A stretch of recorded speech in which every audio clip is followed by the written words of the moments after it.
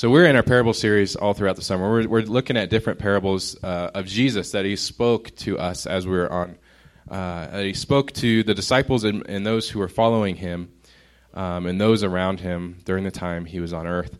And there's so many different parables that we can look at. And we are blessed to hear from at least 10 of them this summer and through different speakers. And we've already had a few speakers, a couple speakers come. We had Mark, who is a member here, and we also had a couple of our missionaries come and bring the word.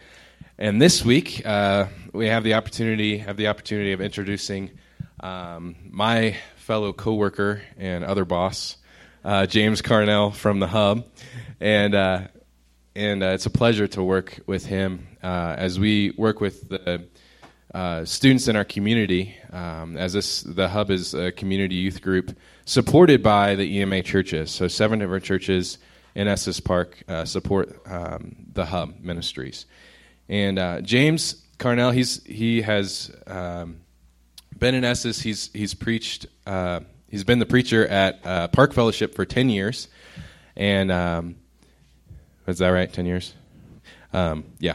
And in 2013, he moved to the youth pastor of the Hub Ministries by unanimous vote by all of the churches in the EMA, which is just amazing. The unity in that, and so he has the awesome opportunity to lead the youth group in Estes Park. And James does a lot of things in Estes Park. I'm going to read them as I did first service, just because there are too many for me to remember. All right. So let's see. He's a business owner. He's a police chaplain, middle school assistant football coach, varsity high school assistant baseball coach, restorative justice boys circle leader, and a dad of 3 children. And his 3 children are Caleb, Catherine, and Kinsey. And his heart is to see all of the students in Estes Park to embrace their identity in Jesus Christ. And so we want to give a big old welcome to James Carnell as he comes and gives us the message this morning.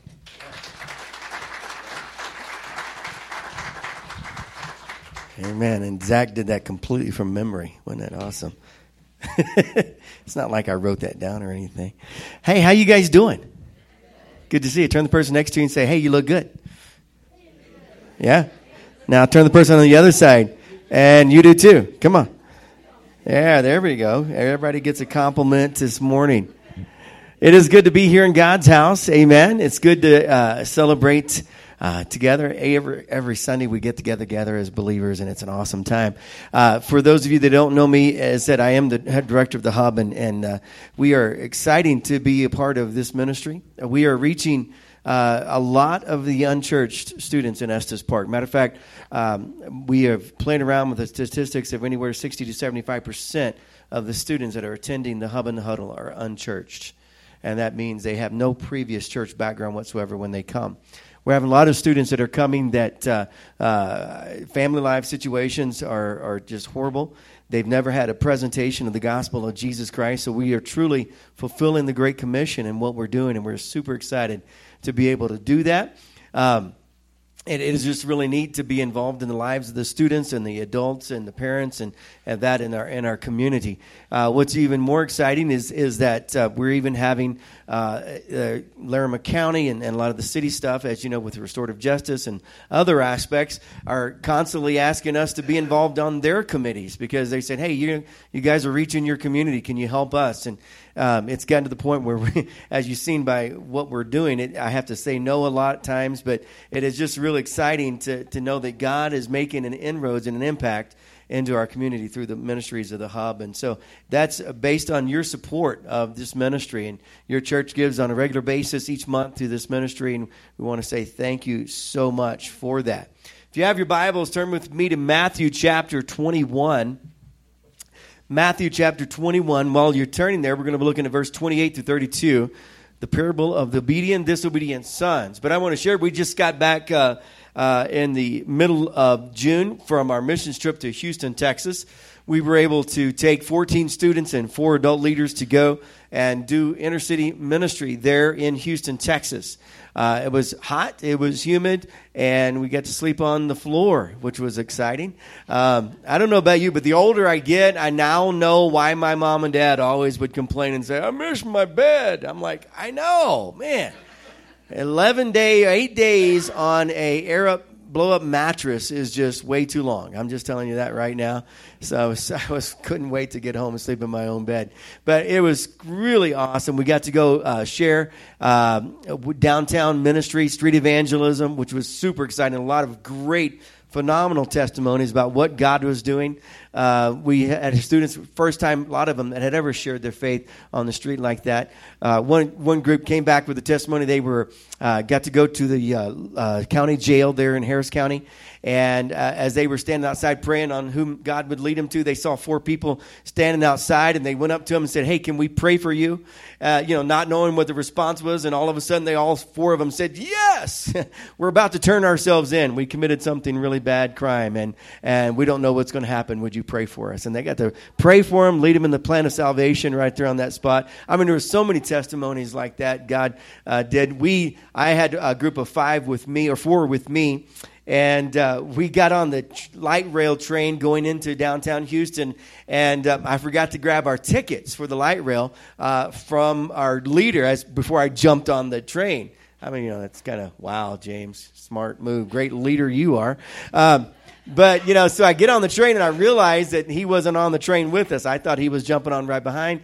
He wasn't. And so I said, hey, let's just get off the next stop. I'll buy some tickets, and we'll continue on. We got off at the next stop, and as we got off, I bought tickets, and there was 1 extra ticket in there. And I'm like, wow, bonus, sweet, that's awesome. And so I had extra tickets, and all of a sudden I said, hey, we're not here by accident. We asked the Lord to direct our steps. Let's see if there's anybody here that needs prayer. Felt led to go pray for this lady who's down at the end of the bench. And we went down there, and I said, hi, ma'am. I said, we're from CT Church, and we're just out here sharing God with people, and just want to know if you can use prayer for anything. We'd love to pray for you. And she began to weep, and she goes, you know what? You are my angels that I just prayed for. She goes, I was asking God to send somebody to me. She goes, I am at the end of my rope. I just lost my home. She goes, I have nowhere to go. I'm in this treatment program down here at the hospital, and I can't miss a treatment. I don't even have money for a train ticket. And she goes, and I'm just despondent. I was asking God to send somebody to us. And I said, well, here we are. And so right then we got to pray with her and encourage her. And I said, hey, I have a train ticket for you. I just had an extra one. And I said, matter of fact, and I pulled all, because the change thing gave me all change instead of dollar bills. And I hate carrying, anybody else hate carrying change in your pocket? I just hate it. So I grabbed all this, and I had it was like $18, $16, I think it was in my pocket. And I grabbed it all out, and I said, here, boom. And I said, you don't have to worry about train ticket for the next week. I said, there you go. God's taking care of you. And she just was overwhelmed. See, that's what it takes. When we begin to walk in obedience like that with God, you never know what is going to happen. These students got to see that, and a lot of their lives were changed. So thank you for supporting and helping us out with this ministry. Amen. God bless. All right, now let's get into the sermon. That was the commercial. That does not include in my sermon time. So reset the clock. All right. I'm jealous on that sermon time, man, because they're back there going, stop. And I'm like, no. All right. Matthew 21, beginning of verse 28. Let's read with me. The parable of the 2 sons. It says, but what do you think about this?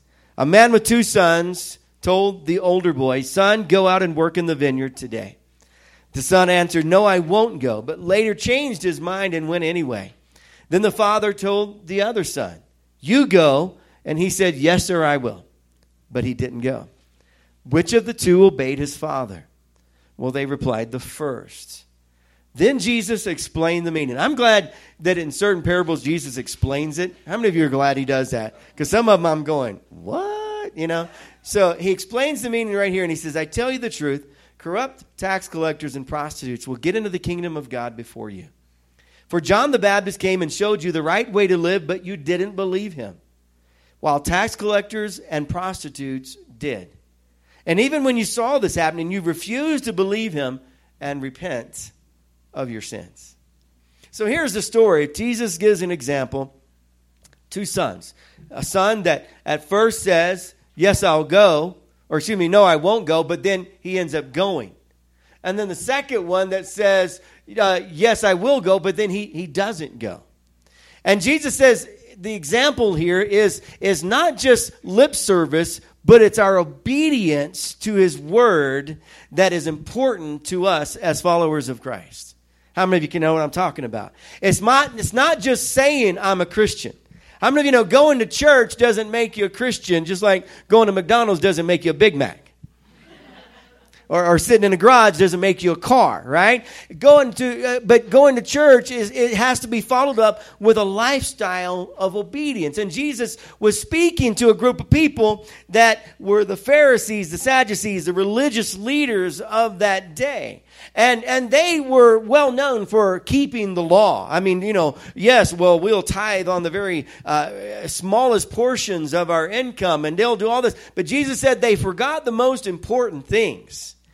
And Jesus was telling me, he said, listen, the prostitutes and the tax collectors heard the words of John the Baptist, repent, for the kingdom of heaven is at hand. And they did. And he said, but you, claiming to have the knowledge of Scripture, didn't repent. And he said, therefore, they're going to get into the kingdom before you will. So I believe Jesus wants us as the church today to take a lesson from this Scripture today and believe that Jesus takes obedience very, very, very important. That he thinks it's a very important thing that we need to listen to, and he takes it very seriously. You see, Christ was a perfect example of obedience. The Bible says in Philippians chapter 2:8 that he demonstrated his obedience by taking on the form of a servant and sacrificing himself, obedient unto even death. And Jesus lived a life of complete surrender to the Father. And he says that we are to follow that example of obedience and live a life like that. So I'm going to give you 3 things we're going to learn about obedience today. And number 1, obedience is a choice. Obedience is a choice. Everybody say choice. Aren't you glad God gives us a choice? He didn't make us mindless robots that we had to just follow this programming without any deviation. He gives us opportunities to choose because he wants children. He wants followers who follow him out of obedience and love and not out of just sheer force. God created us with a will to choose each and every day. He gives us opportunities to choose life or death. He gives us opportunity to choose good or evil, right or wrong. Jesus demonstrated that in every day of his life, in obedience to the will of the Father. We're even at the very hour of his betrayal in the Garden of Gethsemane. He was sitting there facing death, facing a torturer, and facing a cruel death on a cross. He said, not my will, but your will be done. The more we say yes to the will of the Lord, the more we say yes to his word and his commandments in our life, the more abundant life we begin to understand and begin to live. Jesus says in John 10:10 that the enemy comes to what? Steal, kill, and destroy. He said, but I've come that you may have life, abundant life, life overflowing, life to the fullest. God wants us to experience abundant life. And the only way we can truly experience all that he has for us, all of the abundance, all of the blessings, all of the goodness, all the things that he designed before we were ever created, before we were ever born, he says you've got to walk in obedience.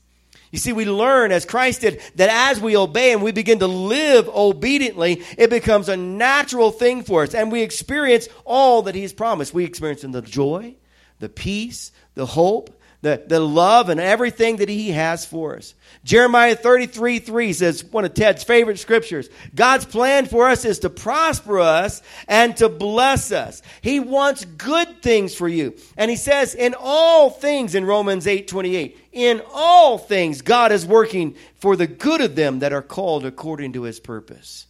How do we experience all this good? How do we experience all this blessings? By walking in obedience. You see, Psalm 139 talks about how God created us. He formed us. He knit us in a mother's womb. And all of our plans were laid out before we even took our first breath. And God says, listen, this is the plan for life. This is the plan for success. This is the plan for a hope. This is the plan for blessing in your life. If you will follow the plan that I have for you, if you will listen to my voice, obey my word, and walk in it, you will walk in everything that I have for you. And God has good things in store for us.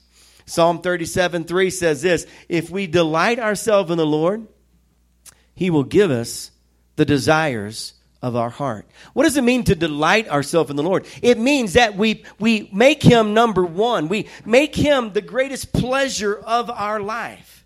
That God is the thing that we seek after, we long for, we pursue. That if we make God the number one thing in our life, that He will then give us the desires of our heart. What does Matthew 6:33 said? We just learned it. That if we seek the kingdom of God above all else and live righteously, He will give us what? Everything we need. So obedience brings us blessing. Obedience brings us into the promises of God in our life. And just as obedience brings us into blessing, disobedience brings what? Hardship, curse, destruction, all of those things. When I first became a follower of Christ and I had a radical experience with God, man, I made up my mind that I was going to follow God. You see, before I became a Christian, I was a really good sinner. I really was really good at it. You see, I grew up in church. I was a preacher's kid. Everybody said, oh, now that explains what's wrong with him, right? I was one of those preacher's kids, right? And I grew up in church and I heard all the stuff that you weren't supposed to do and I decided to go do it anyway, right? Because I was going to do what I wanted to do. And I served the devil really, really, really well. And when I became a follower of Christ, when I gave my heart to Jesus, I mean, it was a radical, one of those transformational moments that I said, you know what? I serve the devil really well. I'm going to serve the Lord God even better. And I made up my mind I was going to go all the way. You see, I'm a firm believer that if you're going to do something, do it with all your might. Right? And so, you know, just as I was a really good sinner, I'm going to be a really awesome follower of Christ. And you know what? If it says it in the Word, I might as well do it because I want to live obedient to His Word. And I begin to just give my life to Him and I begin to listen to what He wanted me to do. I was planning on going into the Navy for their nuclear science program. And God says, no, you're going to go in the ministry. And I'm like, well, that doesn't pay really well. And so I said, but okay, God, if that's what you want me to do, I'll go in the ministry. And so I was going to go to a Bible college in Missouri, and I had it all arranged and was going to go there because it was close to home. And all of a sudden, my youth pastor, who was in Texas at the time, invited me to his alma mater. And as I was sitting there in the college chapel service, I felt the Lord speak to me and said, this is where you're going to go. And I said, I don't want to go there. I don't know anybody there. I have no clue. It's hot in Texas. And I don't want to be here. And plus, I don't know if my financial aid will transfer. I don't know. I don't have a job here. I mean, I had a lot of excuses. Anybody ever play that game with God where you tell Him all of your excuses and He just goes, uh-huh. Okay, just do what I tell you to do. So I said, all right, God, okay, I got to have a job, and I've got to have the financial aid, and Lord, if I'm going to be in the ministry, then I need a ministry job. I mean, I'm a firm believer, if I'm going to be in a ministry, I need to start now and not wait until I get a title, right? And so I said, these are the 3 things I need, God, and if you can meet these things, then I'm going to, yes, I'll go to school here. And within 2 weeks, all of those things fell into place. Financial aid came through miraculous timing. It was amazing. I had limited experience in radio. I was helping my youth pastor do a radio job in Missouri, and we did like an hour in the mornings, and all of a sudden the number one Christian radio station in the Dallas-Fort Worth Metroplex, 94.9 KJIM was listing for DJs. And I said, well, hey, I've got experience. I did a couple of commercials, on my radio station back home. So, I'm a little naive, right? I mean, I'm going to go now and apply at this top Christian radio station in the Metroplex, Dallas-Fort Worth area. And I go in there and she goes, well, great. Do you have a resume? And I'm like, a resume who? And I said, no. And she said, well, do you have a voice check? Or, do you have anything that shows what work you've done? And I said, no. She goes, well, why are you here? And I said, I felt like the Lord told me to come here. It sounds good in your head, but when it says it, when you say it, it was like, And, and she goes, well, okay, well, here, go in here and do some voiceovers and let me see what you sound like on the air. And I go in there and I just hit my head on it. And I said, God, I don't know what I'm doing. Did I miss you? I am, and I'm in there praying. I'm not recording. I'm just praying. And all of a sudden, this lady, my program director, walks in, and she is bawling. I mean, she's not just crying like tears. I mean, like, she's crying and blowing her nose. And I said, what's wrong? And she says, I don't know. She goes, but as I looked at your application, she goes, all of a sudden, she goes, something came over me, and I began to weep. And I felt like the Lord says, I need to hire you right now. Can you start Friday? And I'm like, yes. Don't know what I'm doing, but sure, I'll be there, God opened that door, and then all of a sudden I said, okay, I need one more. I need a ministry job. I had visited this one church a week before, and I walk in this next Sunday morning, and the pastor walks up to me and says, hey, I need to talk to you. And I said, sure. He goes, what are you going to do? And I said, well, I'm going into the ministry. I feel like I'm supposed to be, da-da-da-da. And he goes, I want you to be my youth pastor. I said, you don't even know me. He goes, well, I feel like God spoke to me this week that you're supposed to be my youth pastor. Will you start? And I'm like, yes, sir. And that was the third thing that God said to do.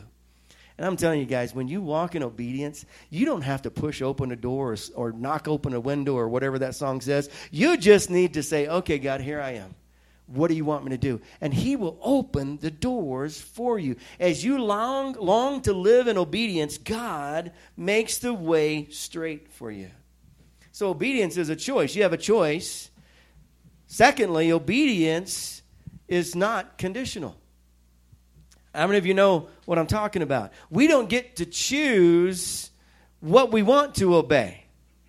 How many of you think it would be easy to be able to pick and choose? There's certain things that are good in there, like all the blessing stuff. Yeah, I'll take that, God. All the healings and all the miracles and all that. Oh, yeah, I'll take that. But love your enemies? Seriously?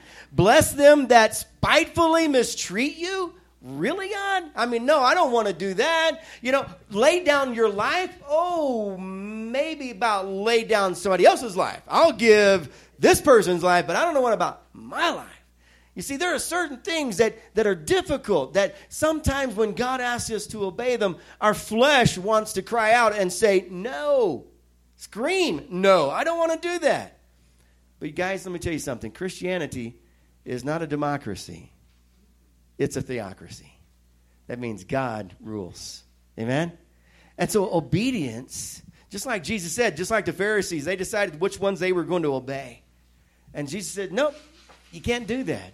Obedience is not conditional. You see, Jesus' example was continual obedience. He said, I don't do anything unless I first see the Father doing it. John 5:19. Jesus, even though he was the Son of God, did not do anything unless it was in complete obedience to the will of the Father. He didn't heal. He didn't do miracles. He didn't go preach. He didn't do anything unless it was in obedience. You see, conditional obedience says I get to choose. Conditional obedience says I'll do what I like and I won't do what I don't like. But 1 Peter 1:14 says this, so you must live as God's obedient children. Don't slip back into your old ways of living to satisfy your own desires. You didn't know any better then, but now you must be holy in everything you do, just as God chose you is holy. For the scriptures say you must be holy because I am holy. Now, what does holy mean? Holy means dedicated, consecrated, set apart. God says, listen, guys, I want you to give your life to me completely. I want you to say yes and not but or if or maybe, but yes, Lord, to your will. Yes to your plans. Yes to your word. I will live like you want me. I am setting myself apart as an instrument for God. You see, partial obedience, we cannot expect the full blessings of God if we try to just partially obey. Partial obedience is rebellion. Partial obedience is rebellion. Like the son who said, I'll go, but he didn't go. He paid lip service, but he didn't actually follow through. There was no fruit in his life. Don't raise your hand, but how many of you know somebody that claims to be a Christian, but their life really doesn't line up with it? Yeah. They may say it. They may, profess it. Yeah, blah, blah, blah, blah, blah, right? I'm a Christian. I'm a follower of Christ. But you know what? It's imperative that we understand that obedience has to happen. There has to be fruit in our life. 1 Samuel 15 is a story of where Saul was commanded by Samuel to go and destroy the armies. And he said, don't keep anything back, but destroy everything, right? And all of a sudden, Samuel comes into the camp, and what does he find out? He finds out that Saul did not obey. He obeyed partially. He killed most of them. He killed most of the enemy, but he saved the king, and he saved all the best of their fruits and all the best of their animals and the best of the gold and the silver. And Samuel confronts him, and he says, what are you doing? And Saul says, well, I mostly obeyed. Right? How many think that's going to fly when we stand before God one day and say, well, God, I mostly obeyed? He goes, okay, then you mostly get into heaven. Ooh, wouldn't want that, right? You wouldn't like that. And so he says this to Saul. He says, what is more pleasing to God? Your burnt offerings and your sacrifices, or your obedience to his word? Listen, obedience is better than sacrifice, and submission is better than the offering of fat of rams. Rebellion is as sinful as witchcraft, and stubbornness is bad as worshiping idols. Because you have rejected the command of the Lord, he has rejected you as king. Wow. Saul lost his kingship because of partial obedience. God says, I don't want your partial obedience. I just want you to say yes. Now, I'm not saying that obedience is always easy. How many of you have ever heard pastors and preachers tell all the stories and the success stories and how great God moved and all this? But there's a lot of times in our life where it's just the mundane life of just every day, right? And we have to understand that even in those moments, it's important that we continually do and obey what the Lord would have us to do and to obey. And say, God, I will do what you want me to do. I know sometimes it's easy to want to make shortcuts and to want to skimp around the things that are difficult. Just like I said earlier, when Jesus was in the garden, here he's lived this whole life of obedience and he's done everything that the Father had asked him to do. And now he's facing this moment of where he's about to experience unbelievable cruelty at the hands of the Romans. His flesh was ripped from his body. Scripture says in Psalms that he could actually count his bones as he was hanging on the cross. That's how cruelly he was tortured. And then the cruel death of asphyxiation on the cross. And he's in the Garden of Gethsemane, and he's kneeling and he's praying and he's crying out. And it said that his sweat became as drops of blood. That the scientists have told us that means that his capillaries in his skin actually ruptured, and so blood began to pour out where sweat would normally pour out. And he was under such stress and such torment of soul that he was crying out, and he said, Father, listen, if it's possible, let this cup pass from me. I don't want to do this. I don't want to do this. I know what's about to happen. But, nevertheless, not my will, but your will be done. You see, Jesus had obeyed his whole life. But if he would have not done that last most important step, where would we be today? You see, he was fully obedient to death on the cross and has purchased our salvation. So lastly, it leads me into the last point. Number 3, obedience may cost you everything. You see, Jesus gave it all. He sacrificed his life. Most of the apostles, gave their life at cruel torture and martyrdom. Many followers of Christ throughout history have died in horrible ways and lost everything because of their commitment to obey and to follow Jesus Christ. Now, God may not ask you to be a martyr or to sell all you have and move to a foreign country to be a missionary, but he has called you to lay down your life and to live every day as if you were dead to self and alive to Christ. Matthew 16, verse 24 says this. He said, if anyone wants to be my follower, you must give up your own way. Take up your cross and follow me. If you try to hang on to your life, you will lose it. But if you give it up for my sake, you will save it. Jesus says you got to die. You got to die. You got to give it up.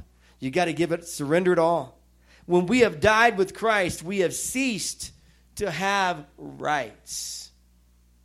How many of you have ever heard somebody as a Christian or as a believer say, well, I have a right to defend myself. I have a right to...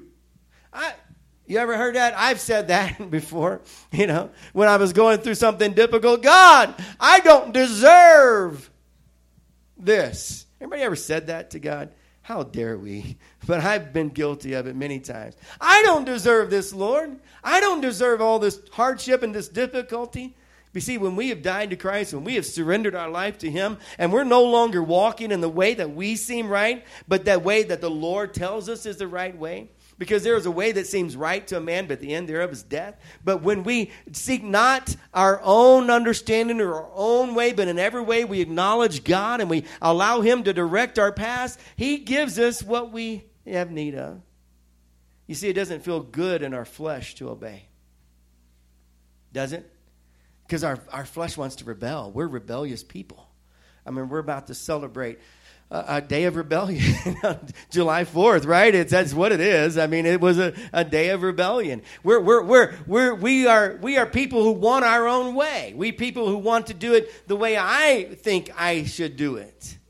But Romans 12:2 says this. It says that we are to present our bodies as living sacrifices to God, being not conformed any longer to the pattern of the way and thinking of this world, which is very selfish and rebellious, but being transformed by the renewing of our minds, that we may prove the good and perfect, acceptable will of God in our lives. You see, we're called to be alive, but dead. Because dead people have no rights. Right? Have you ever had a dead person argue with you when nope, they just don't do it too well, do they? They just pretty much let you do what they want to. When you are dead to self, then God has His way in your life, and He can choose to lead and direct you in the way that He wants to. It may not always be something that you would choose, as I said, but we're like soldiers in an army. We go where our commanding officer tells us to go, and we do what he tells us to do, obeying the orders. Are we willing to lay down our life and to do what God tells us to do, no matter the cost? Maybe it doesn't cost you your life physically, but maybe it costs you your reputation. Maybe it costs you, I don't know, embarrassment. Maybe it causes you to get out of your comfort zone and to do something foolish in the world's eyes for the sake of Christ. As I shared about the team earlier that went on evangelistic outreach in Houston with us, and it stretched a lot of these students. Most of them had never shared their faith before. And especially in America. It's easy to do in a foreign country, right? But doing it in America, where, people are, it's hard. And they were able to get out of their comfort zone and share their faith and minister to people in ways that they never thought possible. And, that's what the Christian life is supposed to be. We're called to the Great Commission. It's not the Great Suggestion. It's the Great Commission. It's to go into all the world and preach the good news of the gospel of Jesus Christ, right? That's what we're called to do. We're not called just to have a holy huddle in church every Sunday and then pat each other on the back and tell each other how good we are. But it's to go into the world and tell the lost who are dying in their sin that Jesus Christ is the only way and the only hope for their lives. We're called to go, no matter how difficult it is. You see, every time God asks us to do something that we don't want to do, I know our flesh wants to cry out because we like to be comfortable. Anybody else like me? You like to be comfortable. A few years ago, I'm going to close with this story, but a few years ago, y'all know that I shared earlier, I'm the director of the Hub Student Ministries, and 4 years ago, there was no such thing as the Hub. It was an idea, it was a concept that one of our pastors had a thought, and let me just share leading up to that what had happened. back about a year before we started talking about the hub, the Lord began to impress on me that my time was done at Park Fellowship. We had planted the church and been there for 10 years, as I said, and I began to pray about who was going to replace me, and I said, well, Lord, I need an associate pastor, and he says, I've got this worked out, and it was just a whole miraculous set of circumstances how that worked out. And then he said, on August 20th, you're going to resign your church. And I said, well, great, praise God, new step in life. God, I've always gone where you've told me to go. Where are we going? Nada, zilch, zip. Heavens were silent. And I said, well, God, it would be really nice, to have a job or, know what I'm going to be doing after this. So how about give me a little hint, what's going on? And all I heard was the word, just trust me. Just trust me. Met with our board, told the board what was happening. They said, well, where are you going? And I said, I don't know. Don't you just love that answer? I don't know. I could have made up something like, I'm going to be a rocket scientist or something like that. I just said, hey, I have no clue what God has in store for me next. And they're like, well, you can stay on as long as you want. And I said, nope, not going to do it. God told me to resign August 20th. August 20th is the deadline. I said, I don't know anything else other than that. I said, so I'm going to take that first step of obedience. I'm resigning. My resignation is official. I kept thinking that there was going to be a job offer or something like that come up, nothing. The week before I was in, our superintendent from our fellowship was speaking at a convention, and I heard him challenge us with a message. When was the last time you did something so ridiculous for God that it made you laugh? And I thought, well, I am doing it right now. I'm resigning without a job. Okay. And I began to just hear God say, wait and see what's next. Well, that week we met as the EMA pastors. And I don't know if you guys know what's going on in Estes Park, but a group of pastors have been meeting for years now. And we've been praying together. Started off praying once a month. Then we started praying every Thursday together. Then we started doing, Christmas services and Easter services and Good Friday services. And we started doing citywide outreaches. And God was just bringing such a unity among the brothers. It was just an amazing. We knew that we had differences of opinion on interpretation of Scripture, but we were all okay with that. The central thing was the central thing, Jesus Christ, the only way. And so we began to just have a great time of fellowship. And all of a sudden at this meeting, on this Thursday, before the Sunday that I was to resign, one of the pastors said, you know what? He goes, I feel like we need to consider doing something really crazy. And he said, and that's doing a citywide youth ministry. He said, well, Pastor Aaron is stepping up to be senior pastor. My youth pastor's leaving, and this youth pastor left, and Park's youth pastor left. And they said, we need to do something that just is mind-boggling. And God is doing such a unified thing. What do you think about doing one youth group for the whole town? Well, that just started a lot of chatter and a buzz around the table as pastors began to talk about it. And all of a sudden they turned to me and said, James, what do you think? And I said, well, we did something similar. Tracy was part of that years ago when I first moved to Estes Park. Before we even started the church, we started meeting with students, and we just started having youth services, and God was in it. Kids were being saved. It was awesome. And I shared that testimony. And they're going like, wow, this is awesome. And they begin to just talk more and more. And all of a sudden, one of the Baptist pastor, or Pastor Howell, said, he goes, I've got an idea. He goes, I know it's a crazy, stupid idea. He goes, but what about James and Ginger? They're not doing anything after Sunday anyway. We all laughed just like you did. We thought that was funny. But all of a sudden, everybody just stops. And everybody said, yeah, that's it. And they begin to just get all excited and talk. And on my mouth, literally, I'm not kidding you, it's on the table. I'm just, because all of a sudden, God is saying, this is it. This is the next step. You didn't know it, but I had it all along planned for you. And they said, well, James, what do you think? And I said, well, I'll have to ask my wife. Very smart man I am. Thank you very much. I will have to ask my wife, but I think this is God. And they said, well, we need an answer in 24 hours. So, because we're all going to announce it to our churches on Sunday. And sure enough, God brought this thing into play. Pastor Aaron put it so carefully and so wonderfully. He said, let me tell you something, guys.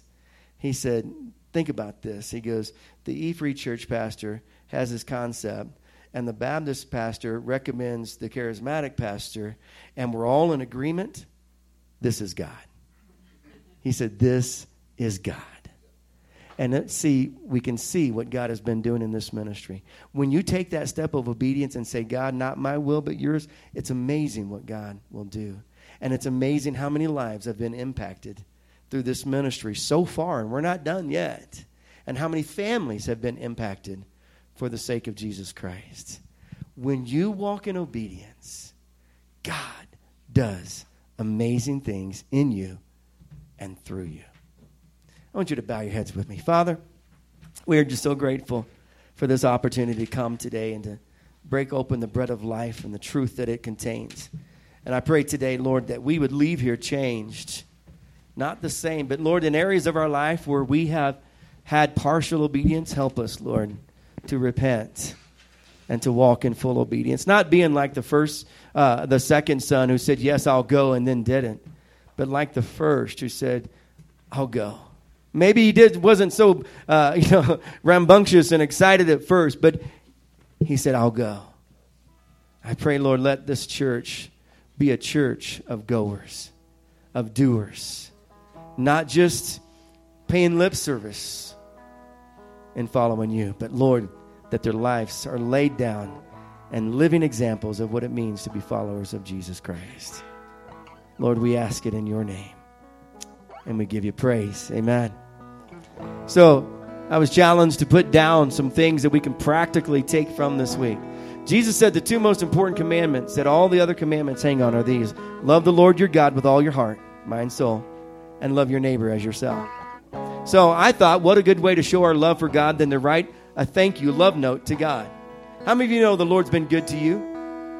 How many of you have written down a note or a thank you note to God recently and told him how much you are grateful for his goodness? Do you have food on your table? Do you have a house over your head? Do you have clothes to wear? Write them down. I tell you, I did this. I took this challenge one time and I had pages of stuff. And I was weeping at the end of it, just rejoicing how good God is. Not only that, but I challenge you to do something else. I challenge you to go find somebody that needs encouragement and be their encourager today. Ask the Lord to lay somebody in your heart. It may be here in this town, and maybe somebody 1,000 miles away, and God says, I want you to call them and be an encouragement. You know, every time I do this, I am amazed at how right on and right on time it was. I called the other day, I called a guy, pastor, and I said, man, I was just calling you to encourage you. I felt Lord laid you on my heart. And he says, wow. He goes, I was just sitting here asking God for something. And he goes, and it's been silent. And he goes, this is the first word that I've heard from God. Thank you so much for being God's voice to me. Call somebody and encourage them. Write them on notes. Lastly, we have 5 million people scheduled to come through Estes Park this summer. You know what? There's so many opportunities to pray for people. Just like these students did. I had this one girl that I shared the last service.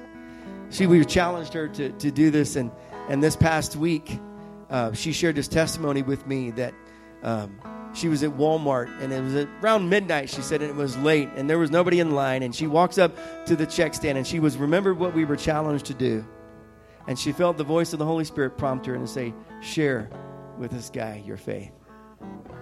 And she asked him how everything was going, and he began to tell her some things that were going on in his life, and he was having some difficulties, and she began to share her testimony. And she said, can I pray with you? And can I tell you about my Jesus?